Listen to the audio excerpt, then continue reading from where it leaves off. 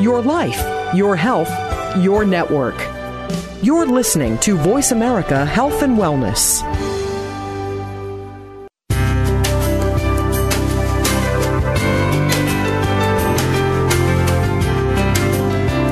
Good afternoon, and welcome to Frankly Speaking About Cancer with the Wellness Community. Your host is Kim Thiboldeaux, President and CEO of the Wellness Community. This hour is designed to inspire, inform, and to help you live better with cancer. Now, here's your host, Kim Thiboldeaux.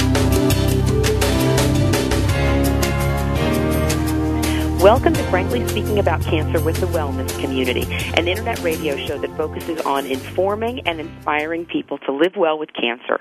I'm Kim Thiboldeaux, President and CEO of the Wellness Community, an international nonprofit organization dedicated to providing support, education, and hope to people with cancer and their loved ones at over 100 locations worldwide and online at www.thewellnesscommunity.org. Before we begin today's topic, let's move to a segment we call Cancer in the News, which highlights the latest cancer headlines. I'm Bill Schaefer, and this is today's Cancer in the News. The number of adults who smoke in the United States has dropped below 20% for the first time on record, but cigarettes still kill almost 500,000 people a year, health officials said on Thursday. About 19.8% of the United States adults, over 43 million people, were smokers in 2007. That was a percentage point below the 2006 figure and followed 3 years of little progress, the U.S. Centers for Disease Control and Prevention said in a report. Smoking and secondhand smoke kill 443,000 people annually from cancer, lung disease, heart disease, and other causes, the CDC said. Half of all long-term smokers, especially those who start as teens, die prematurely, many in middle age. And smoking burns a large hole in the economy, including direct health care expenditures of $96 billion and productivity losses of $97 billion. The economic burden of smoking on the United States hit $193 billion per year. Smoking became widespread in the United States when soldiers fighting in Europe in World War I were given cigarettes, which by that time were made by machine rather than by hand. After the war, smoking by women also became more accepted socially. U.S. health officials began systematically tracking smoking rates in the 1960s. At that time, approximately 42% of U.S. adults were smokers. There are three major recent factors in driving down smoking: smoking bans in public places, higher taxes that drive up prices, and more medications to help people quit. The CDC said smoking still causes at least 30% of cancer deaths, including more than 80% of lung cancer deaths, as well as 80% of deaths from the lung ailment chronic obstructive pulmonary disease. The CDC report found that 17% of women smoke compared to 22% of men. Whites, at 21%, smoked at a higher rates than blacks, 20%, or Hispanics, 13%. Asian Americans were lowest at 10%, and American Indians and Alaska Natives were highest at 36%. In other news, a recent study revealed that while low-dose CT of the chest can identify lung cancers at an early, more treatable stage, it can also lead to unnecessary major surgery that detects no cancer. The study included 3,642 subjects between the ages of 50 and 79 years of age who were screened with low-radiation CT. Overall, 36 subjects who had an abnormality detected on the initial or repeat CT screen ended up undergoing a major thoracic operation that resulted in a non-cancer diagnosis. Of 82 subjects who underwent chest surgery to remove all or part of the lung, or less invasive video-assisted thoracoscopic surgery to rule out malignancy, 28 of these patients ultimately received a non-cancer diagnosis. Treatment guidelines for non-calcified lung nodules have been suggested by several groups, with watchful waiting the preferred option in some situations. If adhered to, these guidelines should be effective in reducing unnecessary surgical procedures. I'm Bill Schaefer, and that's today's Cancer in the News. If you've listened to this show, you've probably heard me say that there are over 12 million cancer survivors living in the United States today, more than ever before.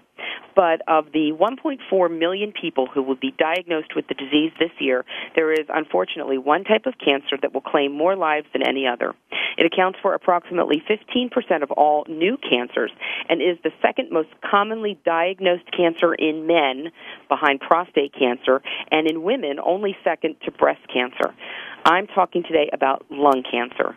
November is National Lung Cancer Awareness Month, and on today's show, we're going to take a closer look at this cancer that will claim the lives of an estimated 162,000 people in 2008. There are two types of lung cancer, small cell and non-small cell. Together, they will be diagnosed in 1 in 13 men and 1 in 16 women. These numbers include both smokers and non-smokers, and you can see the tremendous impact that lung cancer has on our population. We are joined today by two wonderful guests that will help us shed some light on this important topic. First, we have Lynn Mayo. Lynn is a lung cancer survivor and a participant at our wellness community of Greater Cincinnati, Northern Kentucky. Welcome, Lynn. Hi.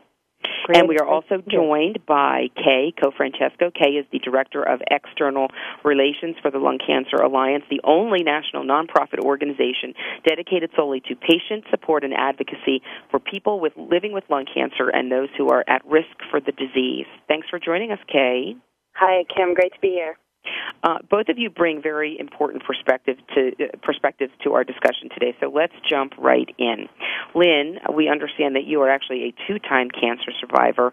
We want to kind of take a step back in time. We want you to tell us what it was like for you when you were first diagnosed with lung cancer and then when you faced that recurrence of cancer. Tell us a little bit about your story, Lynn. Okay, I started out with... It started out with up in my head where I couldn't think of things that I wanted to say. I knew what I wanted to say, but I couldn't get that out. So I ended up going to the emergency room with my daughter and found out that I had an egg-sized tumor in my lung and a cherry-sized tumor in my brain. So the lung cancer had metastasized to my brain.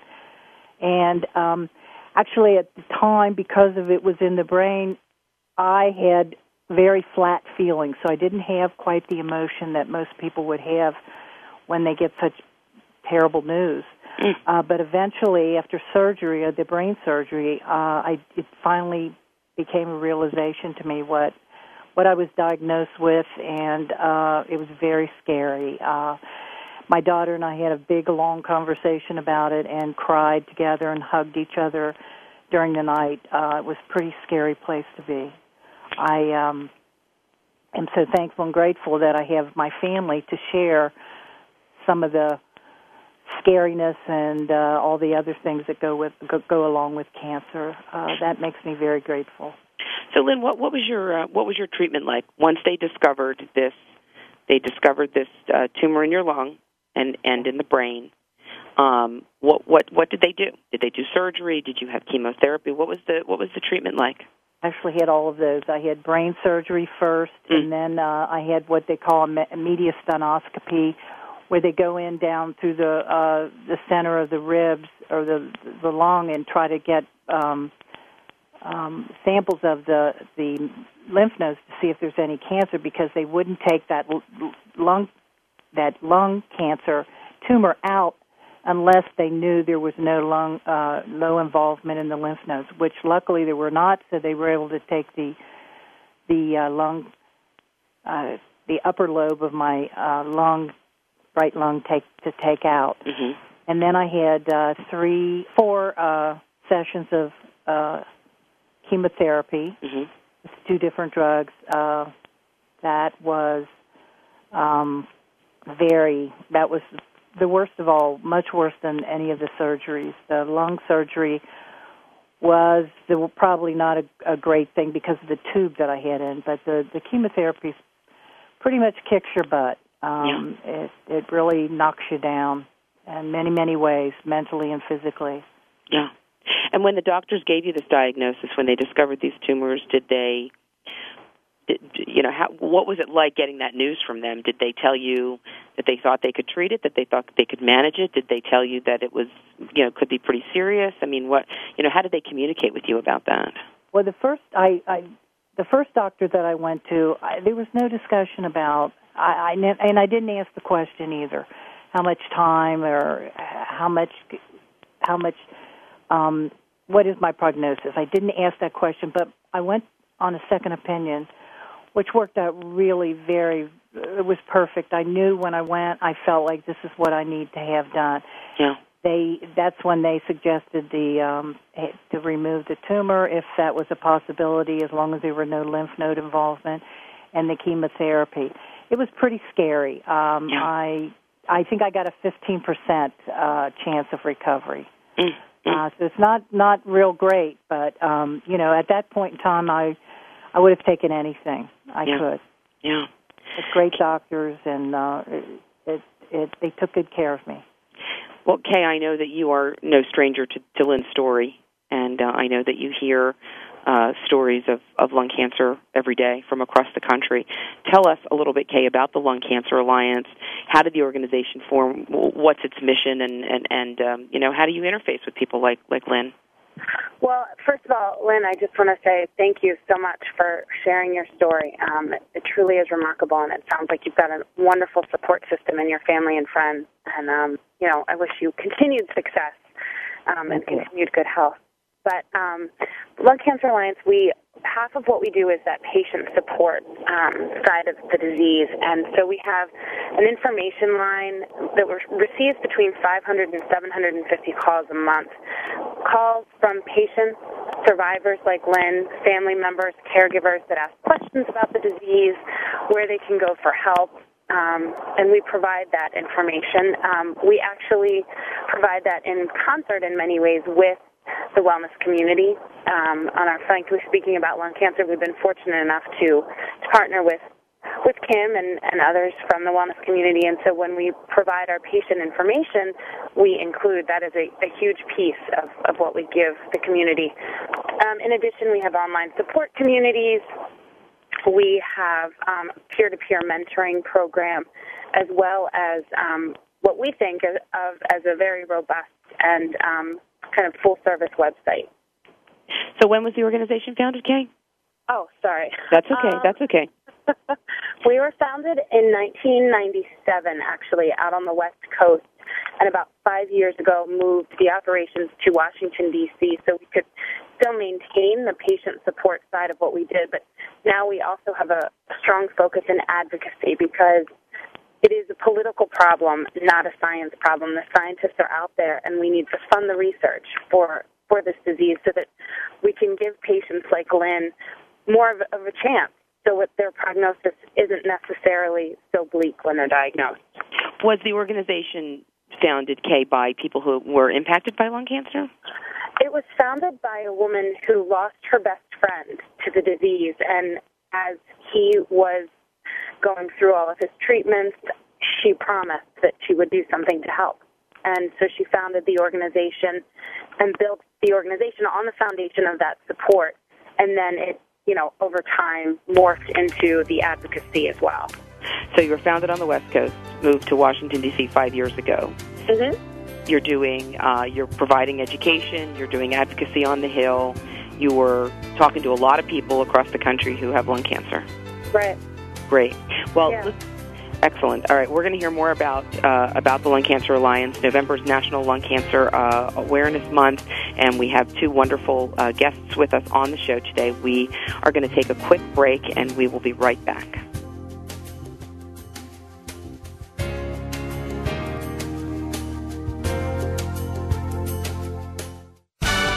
Your life, your health, your network. Voice America Health and Wellness.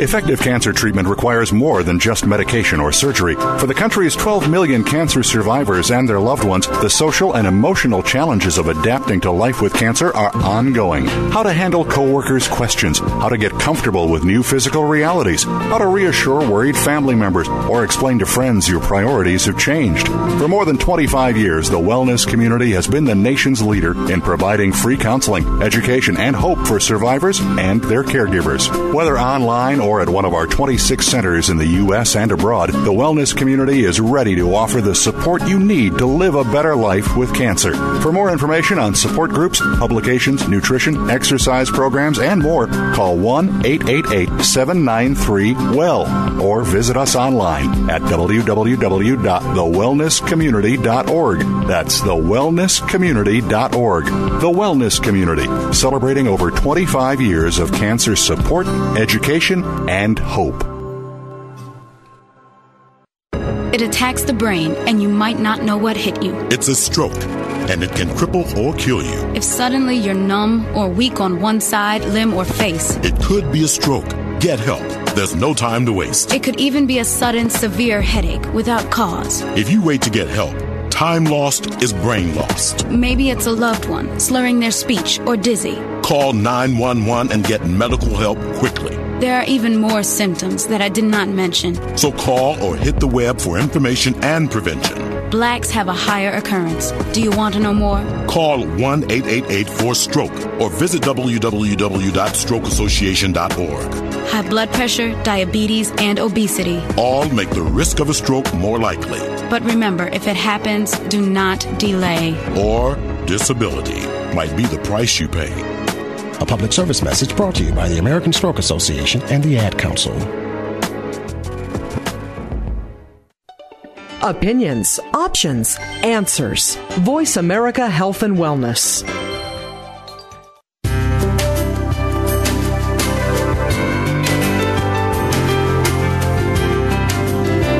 You're listening to Frankly Speaking About Cancer with the Wellness Community, an inspirational program offering the resources you need to live a better life with cancer. Now, here's your host, Kim Thiboldeaux, President and CEO of the Wellness Community.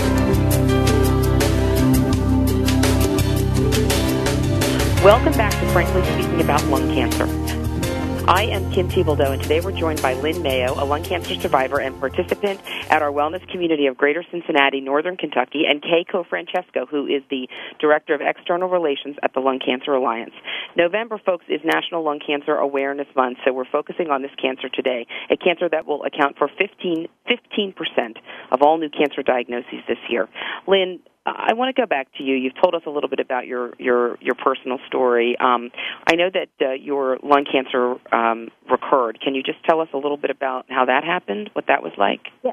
Actually, it was the same year that I was diagnosed, which was 2006. Later, toward the end of the year, just normal checkups like I do. I get a brain scan, a MRI, and I get a CT scan. Yes. On the MRI, my neurosurgeon found 2 very small tumors in my temple area of my brain. So he sent me to a radiologist, and it's a special radiology. It's called radiosurgery. Okay. So I ended up finding out there were 3 very small tumors, and that really knocked me for a loop because I kind of got a little to the place where I was thinking, maybe I'm going to beat this, but that knocked me for a loop. It scared me to death. And plus I've never been through, didn't have any radiation. So this was, and it's a different kind of radiation than most people have. It's a robot-type radiation where they make a mask of your face and lock your face, lock your head in. So that was kind of scary. But the experience, the actual experience of having the radiation was quite really wonderful because it took an hour, but I had absolutely no side effects whatsoever. Wow. So it really was a pretty nice way to have something like that. And when was this, Lynn? This was in 2006, the very end in November of 2006. Wow. And so far, good scans, all of that. So far, good scans so far. And now I'm down to where I don't have to go to now instead of every 3 months, I go every 6 months. Wow. So that's kind of scary and kind of good, you know. Yeah, at the same time, right? Yeah, bittersweet, right? Yes. Well, Lynn, I know that you participate in some of our programs at the Wellness Community of Greater Cincinnati, Northern Kentucky. How did you find out about the Wellness Community? And if you could tell us maybe a little bit about what kinds of programs you participate in there. Sure. I actually have a couple friends that are nurses, and they had recommended it to me. Plus, I had heard a little bit about it, but not much. So one day my daughter and I went, and talked to the program coordinator, Bonnie Crawford, who is a wonderful, just a great person. Yes, she is. Yes, showed us around the facility, talked to us, very kind, and that just, said to me, hey, I want to come here. So my one daughter and I came. She went to the caregiver group, and I went to the support group, and I continue to this day going to the support group. I've participated in, frankly speaking, about lung cancer twice. I've been to, they have potluck dinners. They have, actually, I just finished an Active for Life class that was a 20-week class that has been very influential for me. I mean, it's gotten me to where I have added a lot more activity into my life. So I can't say enough good things. I've been to some of the talks where you go and there's a theme for the talk, like what's next in your life, and people come and sit and talk, and those things are, to hear other people's story is so encouraging. I cannot say enough good things about the wellness community. It has been done so much for me and my family. It's wonderful. I'm not going to argue with you, Lynn. I mean that, and I sincerely mean that. Well, that's fantastic to hear, because that's really our mission. But to hear your your own personal story about that is really so meaningful to us. Kay, we've heard a little bit more about Lynn's experience with the wellness community and how she attended the Frankly Speaking About Lung Cancer workshop. It's an educational workshop and booklet that the wellness community had the honor to develop in collaboration with the Lung Cancer Alliance, and that's been such a wonderful partnership between our two organizations. But Kay, I want to drill down a little bit more about the Lung Cancer Alliance. In addition to Frankly Speaking About Lung Cancer, I want you to tell me more about some of the programs and services that you offer. What are some of the questions that folks are calling in about people with lung cancer across the country, and what are some of the kinds of programs and services that you provide to them? Well, a lot of the questions that we get are, especially after high-profile people are diagnosed with the disease, we get questions about, am I at risk? Where do I go? Can I get screened? So we provide that information to those at high risk for the disease. And then, excuse me, like I said previously, we get the calls from survivors, from family members that have questions once they've gone to the doctor and, then had the time to process kind of what's going on. Mm-hmm. They have the follow-up questions about getting a second opinion, the innovative treatments like the radiosurgery that Lynn received. Mm-hmm. Oh my gosh, excuse me. So we try and provide that information to them on a real-time, objective basis. We our peer-to-peer mentoring program is pretty exciting for us, because people call after they've been newly diagnosed, and we can match them with a telephone buddy mm-hmm. who's been in the same. Gosh, something in my throat. I'm so sorry. Who's gone through the same diagnosis, the same types of treatments, and is a survivor. Mm-hmm. So that gives people hope, because some people call and say, I've looked at the statistics, it doesn't look good, and we can say to them, use Lynn as an example. Here is someone who was diagnosed with late-stage lung cancer and is thriving. Yes. So we try and provide as much information as we can, but also hope to people. And that is so important. Trust me, that is so important that people have that hope. That's what keeps you going. So, Kay, you mentioned one of the questions that you get when folks call in is about screening. Someone who they feel as if maybe they're in a higher risk category. Tell us, what's the current debate on screening for someone who is in a high risk category? For lung cancer, what's the current recommendation around screening? Well, for those at high risk for the disease, and when we say high risk, we mean current smokers, former smokers with a certain pack year history, which means how many packs a day you smoked for how many years. So if you smoked 1 pack a day for 10 years, your 10-pack year history. Veterans, today's Veterans Day. Oh, sorry. I don't know if, veterans have a higher risk. anyone with environmental exposure. So when we talk to people who are at high risk, we say, talk to your physician about the risks and benefits for a CT scan for lung cancer. There is no kind of approved screening method. You know, mammography, PSA tests, colonoscopies have been endorsed by the public health establishment. There is no such method that has been endorsed for lung cancer. We all know that CT scans find the disease at its earliest, most treatable stages.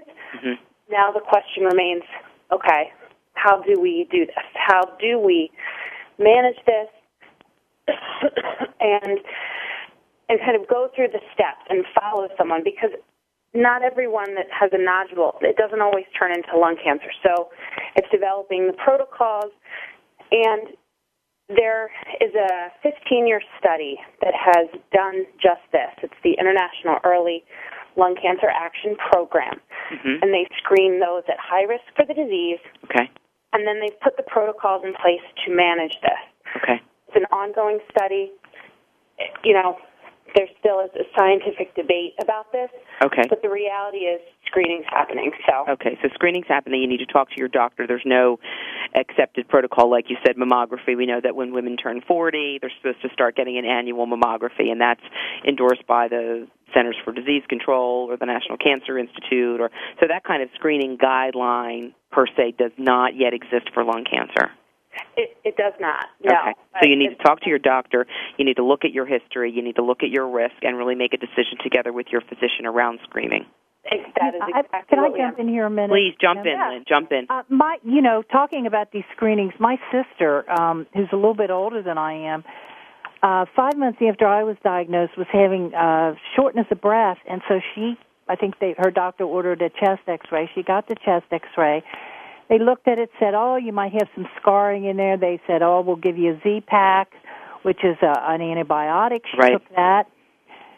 Didn't seem to help. Then she got a CT scan, which the doctor still, and this was her primary care physician, still was not able to read it. She said to me, Lynn, I would not have pursued this. She ended up going to a pulmonary man who took a biopsy and found the cancer. So it was in the same place as mine was, except hers did not metastasize anywhere else. And so did they do surgery? She got the same sort of treatment that I did. She was lucky that it was in a place that they were able to do surgery, and she got chemotherapy. So sometimes doctors don't always know either. So you have to know your body, really know yourself, and really be an advocate for your own health. Yes, absolutely. That's very important. Trust your instincts, really. Yes. Well, we're going to take a break in just a minute, but Lynn, I just want to go quickly to you mentioned a little bit about your family earlier, and obviously you've talked a little bit about what your sister has been through. How did your friends and family help you through your own cancer experience? Just talk for a minute about that, Lynn. I remember saying to my girls, because I remember when it was a very tearful thing. I couldn't hardly talk about cancer without being tearful. And you have two daughters, Lynn? I have two daughters, yes. And I said to them, I cannot do this without your support.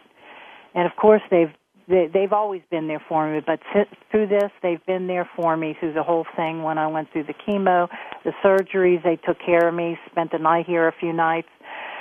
So I can't say enough. I have friends also that have been very supportive to me. I know that I'm lucky because I know not everybody has that. But I think the support groups that you can find at the wellness community can do a lot to overcome a situation where you don't have a lot of family nearby. And to me, that's the most important thing, is that I've had my family and friends nearby that I can hang on to if I need them. But it's also been important for you to connect with other people who are also going through a cancer experience. Oh yeah, we are such good buddies in there, and we have all different kinds of cancer, and you begin to love people after a while. You see them we've had some people that have not made it, and there's a certain hole in my heart for those people, but I love the people that I'm in the support group with. They're just wonderful people, and it helps me to get through and keep my life more at a higher level because of them. I've had some folks tell me it's really like a second family. Oh, absolutely, absolutely. I love them too. They are like my second family. Sometimes they'll call if I'm having a problem and say, "Hey, how's that going?" Privately, outside of the group, and so just people that you can count on. People you can say things to that you can't say to your own family. To your own family, yeah. Well, we're going to take a quick break here on Frankly Speaking About Cancer. We're talking about lung cancer today, and we will be right back.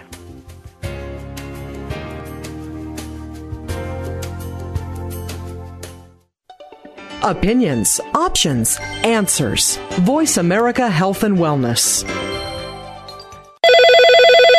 Hello. Hi, Bill. This is George Dewey from up the street. Oh, hey, George. How you doing? Good. Say, I noticed you've been walking to work these days instead of driving. And I don't quite know how to say this, but... But what? But your butt. Your buttocks. Your butt. I think I found your butt on my front lawn. Have you recently lost it? As a matter of fact, I have, George. It's about time someone noticed. Well, it was kind of hard to miss, if you know what I mean. Anyways, would you like it back? Would I like it back? No, not really. So it's okay if I throw it out? Sure, that's fine. Take it easy, George. Small step number 8. Walk instead of driving whenever you can. It's just one of the many small steps you can take to help you become a healthier, you. Get started at www.smallstep.gov and take a small step to get healthy. A public service announcement brought to you by the U.S. Department of Health and Human Services and the Ad Council. Effective cancer treatment requires more than just medication or surgery. For the country's 12 million cancer survivors and their loved ones, the social and emotional challenges of adapting to life with cancer are ongoing. How to handle coworkers' questions, how to get comfortable with new physical realities, how to reassure worried family members, or explain to friends your priorities have changed. For more than 25 years, the wellness community has been the nation's leader in providing free counseling, education, and hope for survivors and their caregivers. Whether online or at one of our 26 centers in the U.S. and abroad, the wellness community is ready to offer the support you need to live a better life with cancer. For more information on support groups, publications, nutrition, exercise programs, and more, call 1-888-793-WELL or visit us online at www.thewellnesscommunity.org. That's thewellnesscommunity.org. The Wellness Community, celebrating over 25 years of cancer support, education, and hope. Your life, your health, your network. This is Voice America Health and Wellness.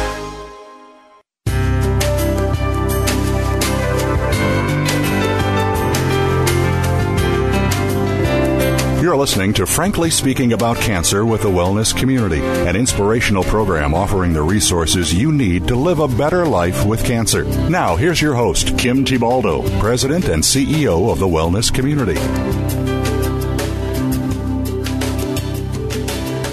Welcome back to Frankly Speaking About Cancer.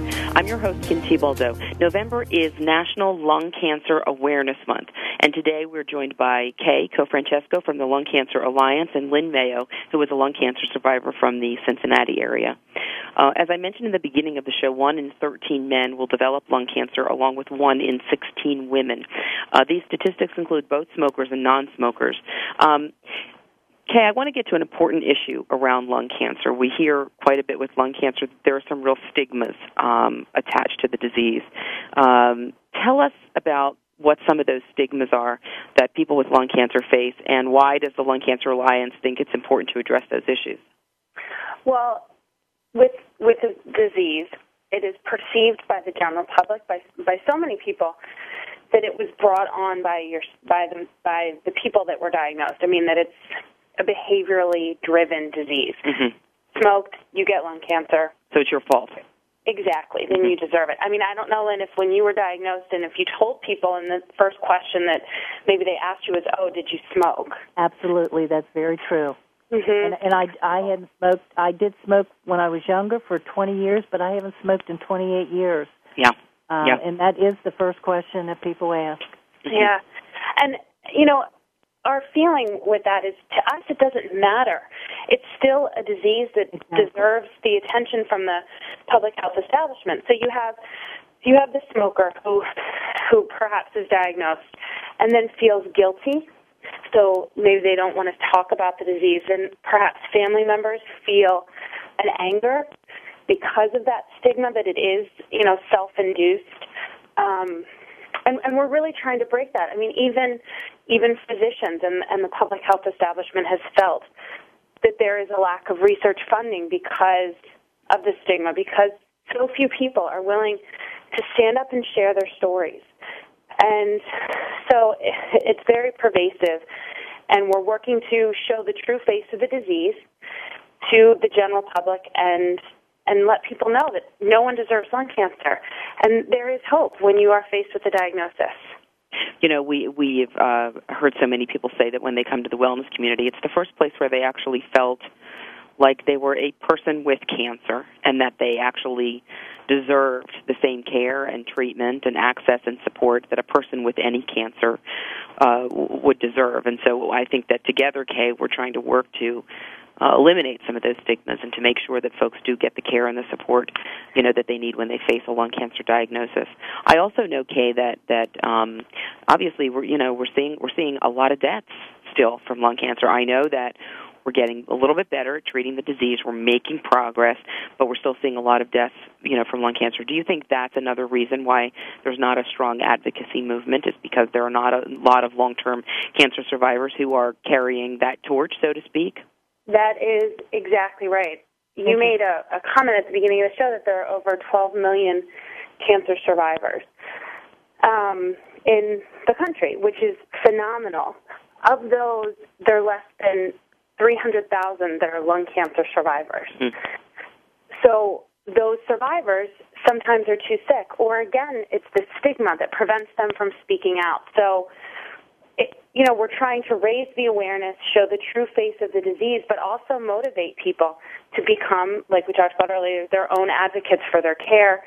That will increase survival rates, increase, the flow of research funding to the disease, and then, it's this big kind of circle. The more funding we get, the more survivors, the more advocacy, and we'll break through this stigma. Lynn, tell me about your reaction to this conversation. Tell us about, some of the stigmas that you perhaps felt or faced when you were diagnosed, or when your sister was diagnosed. What was that like? What do you see in the lung cancer community? The question of did you smoke? I get that all the time when I tell people that I have lung cancer. I envision, and I don't know if it'll ever happen, but I envision, first of all, a better way of detecting early lung cancer, sort of like the mammography and the other things they're coming up with to detect other, the PSA test for prostate cancer, those kinds of things. But that's what I envision is an early way to find any lung cancer, find it early before it's at a place where you can't have surgery, those kinds of things. I talk to people that have cancer, not necessarily lung cancer.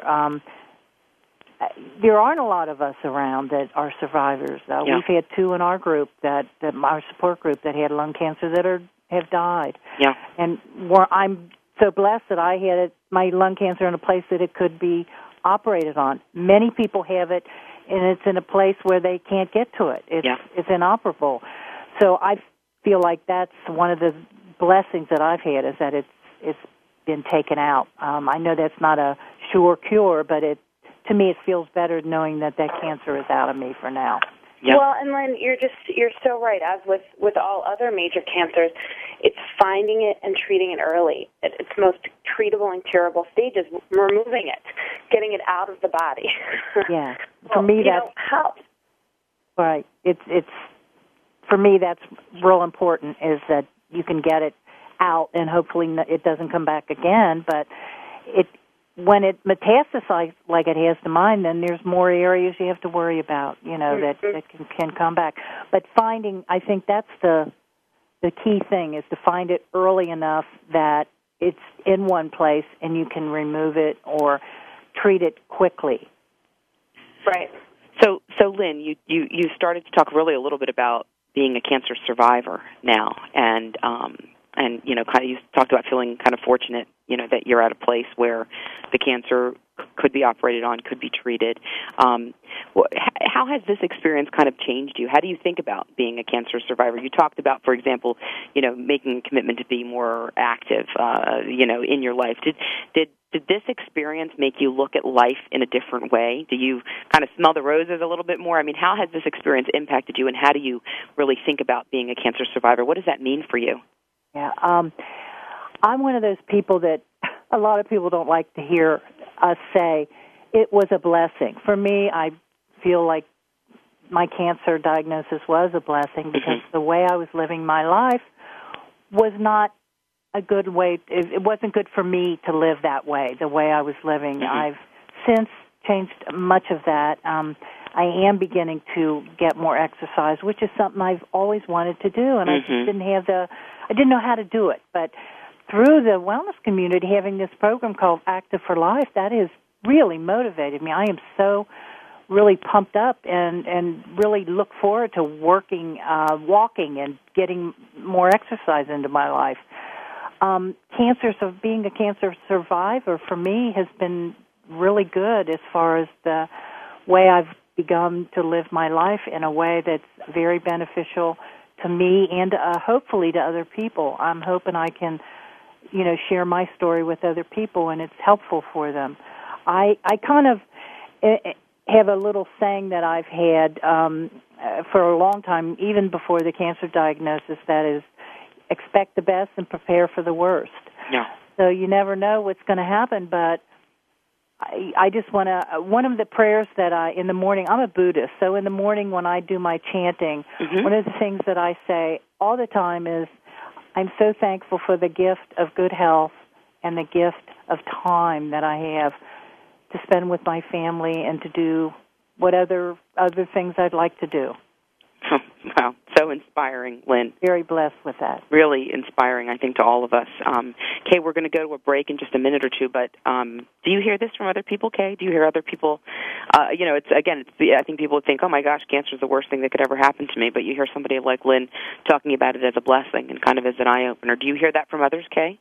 We do, and it is so, like you said, it's so inspiring. People have found such purpose through their lung cancer diagnosis, and they have formed bonds with other survivors, with their family and friends, and I'm constantly amazed and in awe of the human spirit, quite frankly. I mean, Lynn, you're just hearing you talk and what you and your sister have gone through and how it's brought you all closer together. I mean, it's really wonderful. So thank you for sharing all this. And Lynn, do you think it's strengthened your relationships with people? Oh, absolutely, because I just look at people and I see them for what they are, and I don't try to change them. Or some people you relate to, and you just stay with them, and there's that connection that I feel like I can make more connections with people than I ever did before, and that's very satisfying to me. Very satisfying. Yeah. Folks, November's National Lung Cancer Awareness Month. We're talking today about lung cancer. We're talking about the stigma of lung cancer. We're talking about the hope and inspiration that people find through the cancer experience. We really have a couple of wonderful guests with us today. We're going to take a break, and we will be right back. A fresh look at today's health. Voice America Health and Wellness.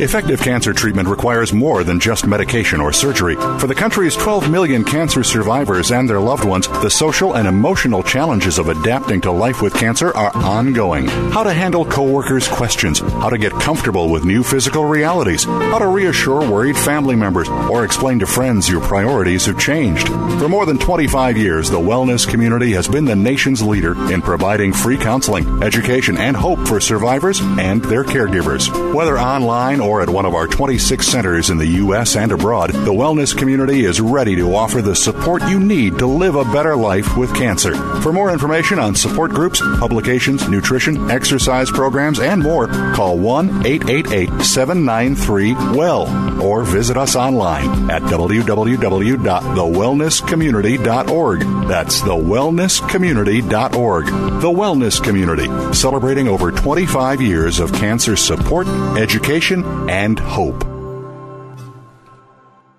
A fresh look at today's health. Voice America Health and Wellness.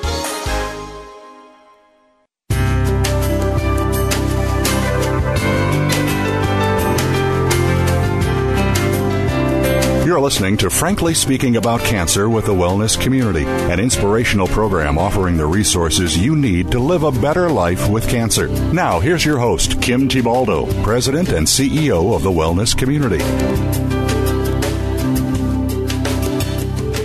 Welcome back to Frankly Speaking About Cancer. Millions of people in this country are affected by lung cancer, and today, in light of November being National Lung Cancer Awareness Month, we've been going over some really helpful information about the disease. Kay, you talked a little bit about the Lung Cancer Alliance, about some of the educational programs that you have, the outreach programs that you have. I know you're also doing quite a bit on the Hill. I want to talk a little bit, Kay, about the actions that people with lung cancer can take, whether it's being an advocate for yourself in terms of getting good information, whether it's being an advocate on Capitol Hill.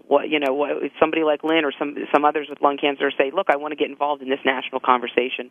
What can I do? Or I've just been diagnosed. How do I find a doctor? It's a real spectrum of how people can really take action with lung cancer. Can you talk about that a little bit, Kay?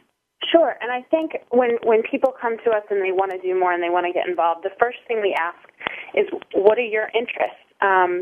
It is something as simple as going to your physician's office and putting up information about lung cancer. People can help us raise awareness on the local levels in their local paper. We have a new campaign called the Hometown Faces of Lung Cancer. It's kind of similar to the American Express ad where we ask questions, who's your hero, your favorite restaurant, and then we place them in local papers to again raise awareness and debunk this stigma, show the true face of the disease. In various states, we have volunteers in over 26 states who are working to secure. We don't raise money to give directly to research. What we're doing is trying to secure that public health funding through government agencies. So, excuse me, in the states, we have advocates that are going to talk to their state legislators and have monies flow through the state into local research institutions.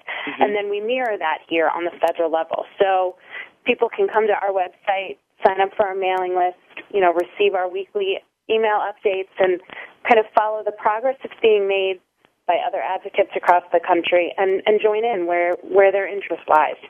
Do you have lung cancer survivors going up to the Hill, to Capitol Hill, Kay? We do. Whenever any of our volunteers or advocates come into town, we take them to their senators and their representatives' offices, and have them share their story and really, again, put the face to the disease about the need for increased research. Anything specific, Kay, that you're working on now? Is there any specific piece of legislation that you're supporting or trying to get passed, or legislation that's passed that you're trying to get funded? Anything specific that you want people to be aware of on the show today? Well, we were able to secure our top priority. The President passed into law $20 million for lung cancer research through the Department of Defense. So we're working on gaining signatures of thanks to the senators and representatives responsible. But also we saw the first piece of legislation introduced for lung cancer this year, the Lung Cancer Mortality Reduction Act. And we're working to secure co-sponsors through to the end of the year, and then we'll reintroduce it next year. So we'll call on everyone again to help us contact their senators and representatives to support it. Oh, excellent. That's wonderful. Excellent. Lynn, we're starting to move towards the end of the show, and your story is just amazing, and your sharing and your openness has just been great and so inspiring. If we have folks who are listening today who've just been diagnosed with lung cancer, maybe dealing with a recurrence, what advice would you give them, having been through this now more than once? What advice would you give to our listeners today? Well, I would have to say that, don't give up, and there is hope out there. And for support, if you have a family member or many family members, children, husband, wife, brother, sister, whatever, open up to them, talk with them. If that is something that is not working out for you, or if you don't have those people around you, go to a wellness community, and I can guarantee you there's a wealth of people there that will give you hope and support, and you'll find yourself changing, and you'll meet lots of supportive and caring people there, guaranteed. Wonderful. Kay, what about you? What advice would you give folks listening today? My advice is to ask questions and to get as much information about your diagnosis and your available options as you can. And then once your health, if you are a survivor, is managed, then please speak up, speak out, and share the true face of the disease and get involved, because we need all of your help to really make a difference. Kay, I know that one of the questions that we get sometimes here, and I'll bet you get it there as well, someone's just been diagnosed with lung cancer, and they want to know how to find the right doctor to help, to help treat them, or they want to perhaps go and get a second opinion. What do you tell folks when they call and ask for help in finding a doctor? Because each doctor is so different, has different bedside manners, we don't necessarily refer to specific physicians. But we do refer to the National Cancer Institute has their designated cancer centers, and these are places that have comprehensive teams in place. It's kind of, not to minimize what they do, but a one-stop shop. So you can go in there and you can have a tumor board, review your case, and get that comprehensive care. Most people, when they do go for their second opinions, find that how they're being treated in their hometown hospital is how they would be treated at this larger cancer center anyway. But it's for that peace of mind. So we refer to the NCI Comprehensive Cancer Centers. Okay. All right, so bottom line here today, ladies, we're telling folks to get educated. We're telling them to really do their research, get advice. Kay, I imagine you guys encourage a second opinion. I know we do as well. So we encourage folks to really get that good information. If they feel like they need it, get that second opinion. Get support. Get to a place like the Wellness Community or other wonderful support programs that are around the country. Get support. Get connected to other people who are going through cancer, so you can have the opportunity to really share and connect with others who are also going through a cancer experience. So, great. It's great advice from both of you. You've both been really terrific today. I want to thank our guest, Lynn, for sharing about your own personal experience, your family's experience, and your experience at the Wellness Community. Kay, I want to thank you from the Lung Cancer Alliance, and I want to thank you and all of your team there at the Lung Cancer Alliance for everything that you do to support all the folks out there who've been affected by lung cancer. We talked a little bit earlier in the show about, frankly speaking, about lung cancer. That's an educational program and a booklet that have been developed by the Wellness Community and by the Lung Cancer Alliance. It is a fantastic booklet. It empowers people affected by lung cancer with information on treatment decision-making, on side effect management, on improving quality of life during and after diagnosis. And we're also grateful to the American Lung Association for distributing that booklet to different outlets across the country. The Wellness Community has another educational booklet called Frankly Speaking About Small Cell Lung Cancer, which contains information specific to people who've been affected by small cell lung cancer, including treatment considerations, side effect management. Now, to order free copies of either of these booklets, Frankly Speaking About Lung Cancer, Frankly Speaking About Small Cell Lung Cancer, you can visit www.thewellnesscommunity.org, or you can call our toll-free line, which is 888-793-WELL, WELL. to learn more about the Lung Cancer Alliance, you can visit their website at www.lungcanceralliance.org or call their lung cancer information line, 800-298-2436. I want to, again, thank our wonderful guests today for sharing, for good information, for good advice. I know that our listeners really learned a lot of valuable information from both of you, and I appreciate you sharing. And since it is Lung Cancer Awareness Month, I want to dedicate today's show to all people affected by lung cancer. And again, for information, for resources, visit www.thewellnesscommunity.org or visit our friends over at the Lung Cancer Alliance, which is www.lungcanceralliance.org. Thanks again for listening. November's National Lung Cancer Awareness Month. We appreciate you being here with us. And until next time, be well, do well, live well.